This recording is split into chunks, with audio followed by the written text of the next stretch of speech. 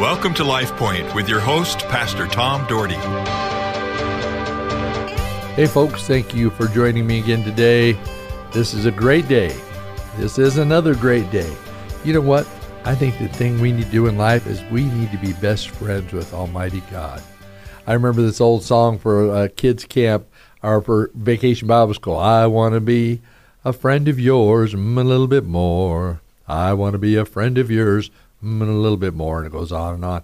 Well, that's the way we need to be with our Lord and Savior. We need to be His best friend. We need Him to be our connection in life. Our Heavenly Father, open our hearts and minds that we can serve You. And Lord, that we would be best friends with You, God, that we would call upon You and You would just lead us and guide us. Help us through troubled waters. Give us strength when things aren't going as well. Give us power to overcome the enemy. God, we love You. We give You praise and thanks. In Jesus' name, amen. Psalm 25:14 says, friendship with God is reserved for those who reverence Him. Who reverence Him. Do you reverence God? Do you honor God? How is He your best friend? You know, when you have a best friend, I've had several over the years. My best friend Mel passed away recently, and it's been very difficult to be able to try to move forward because he was so close to me. But I have another best friend. I have a lot of best friends, several best friends, and my other best friend that I spend a lot of time with, his name is Todd, and I have a best friend Warren. I have a lot of friends I spend time with. I love those guys because we communicate together. But our best friend should be Jesus, that we can connect with Jesus and allow Him to direct our lives. Tell Him all the things we're going through, whether they're good or whether they're not so good. See, God wants to be our best friend. You know, Adam and Eve enjoyed an intimate friendship with God. They were unhindered by their guilt and fear. They delighted in God, and God delighted in them. But we were made to live in the environment of God's continued presence. But after the fall of man, the ideal relationship was lost. Yet because Jesus secured our salvation, left His Holy Spirit with us, we all can become friends of God. You know, in fact, Romans 5:10 says, since we were restored to friendship with God by the death of His Son while we were still His enemies, we will certainly be delivered from eternal punishment, from life. Delivered from eternal punishment. We don't have to worry about eternal punishment because we live in the presence of Almighty God, the King of Kings, the Lord of Lords, the great I Am. We can rejoice. In fact, Romans 5:11 says, now we can rejoice in our wonderful new relationship with God, all because of what our Lord Jesus Christ has done for us in making us friends of God. People, we need to be friends of God. Friendship with God is built on sharing your life experiences with Him. God wants to be more than an appointment on your schedule. He wants to be included in everything you do, from conversations to issues to whatever it might be. Build a friendship with Almighty God. Stay in touch with Him. He loves you. He loves you so much. Well, how do you build a friendship with God? Well, just like how you build a friendship with anybody. You spend time with Him. To grow in the things of a relationship with the people, you have to spend time with people. My wife and I, when we were dating, we were just inseparable. We spent every moment together. It was crazy. For 11 months, we were inseparable. In fact, we finally had to come up with a day that let's figure a day that we won't see each other because we were together so much. And it was hard for that one day, and that didn't last very long. And then now, of course, I've been married to her for over 39 years, so we've been together over 40 years. And, you know, we are pretty inseparable. We're together all the time. We do everything together, just kind of who we are. And my son and my son-in-law and daughter, the same way. They are inseparable. They are together all the time. And let me tell you something. They're 27 years old. They've been married I think they're in their 4th year right now. And they love Jesus so much, but they love each other so much too. I can tell you this, I couldn't be any happier as a father having a son-in-law like Tyler, because he loves my daughter with a deep passion. They have tremendous love for each other. What more can a father want to have that love? But the same thing God wants for us to have that deep passion for him, to love him so much that we want to spend time with him. We want to get alone with him. We want to be in his presence. You know, every morning is such a joy to call upon him. When I get up, when I walk in the kitchen, when I walk outside, when I go up to my upper room, to get alone with him. And during the day to call upon him. I remember my dad calling upon God all the time. It didn't matter. We got in a car, he would either be singing or praying when we got in the car. It didn't matter. If I was driving, he would say, Tommy, let me pray while you're driving. Or if he's driving, Tommy, why don't you pray for us? I mean, folks, and it was that way. I'm telling you, anybody that knew him would tell you the same thing. His life was about prayer. When you hear the old verse, pray without ceasing, for this is the will of God, my father lived in an attitude of prayer. It was always on the tip of his tongue. I want to be that way. I want Jesus to be the tip of my tongue. Oh, I'm not a perfect person. Oh, I struggle sometimes, and sometimes my attitudes get the best of me, and sometimes I'm not as kind as I ought to be, and I've got to get kinder. I've got to be better. I've got to work harder at serving God in a greater way. I want to be everything God has called me to be. You know, we're not perfect. You know, none of us are. None of us ever will be.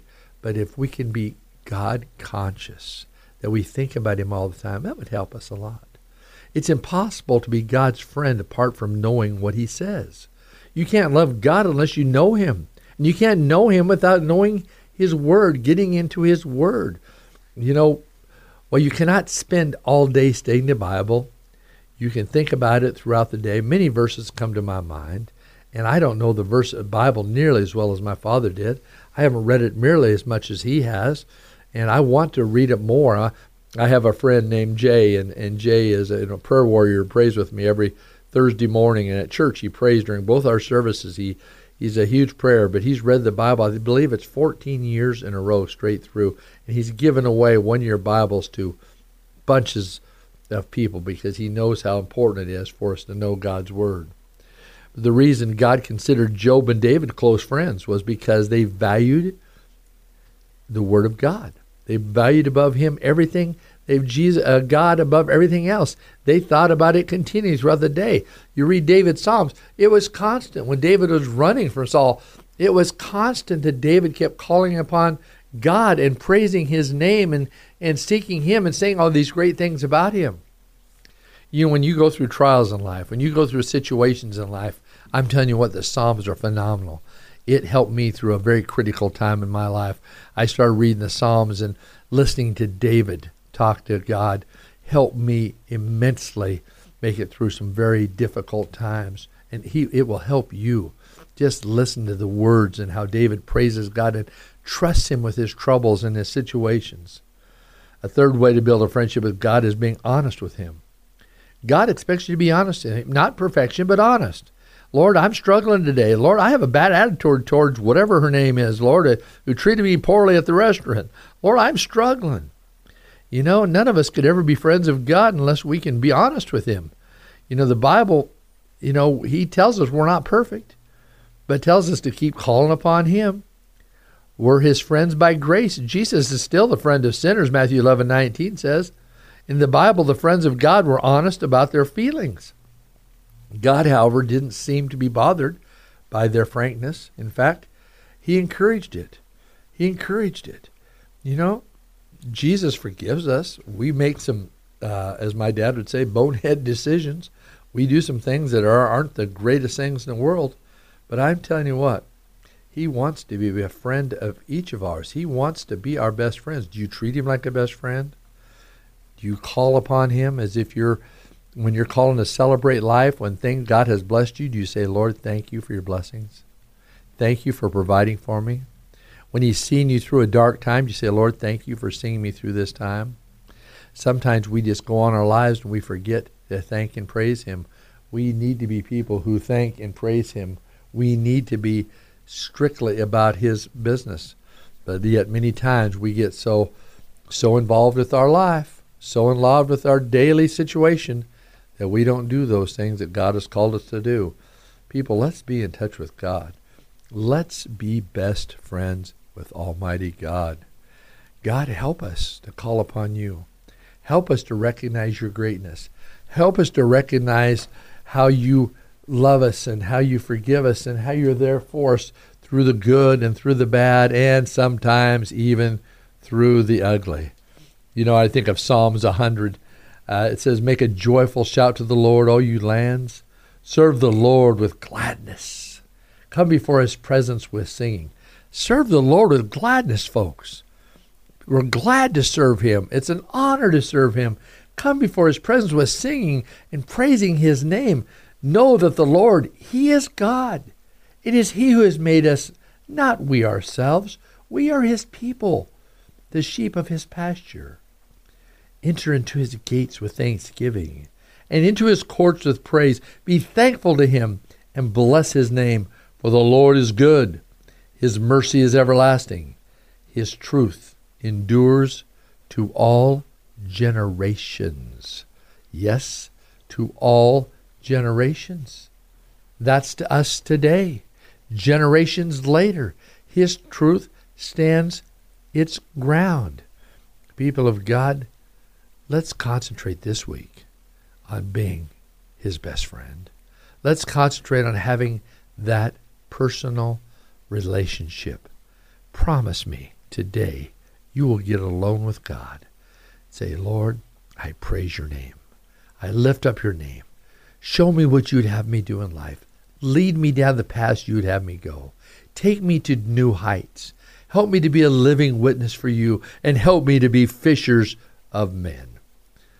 Lord, thank you for these people today. Bless their lives. Open their hearts. May they see you clearly as they go through life. In Jesus' name, amen. LifePoint is a ministry of the Cloverdale Church of God.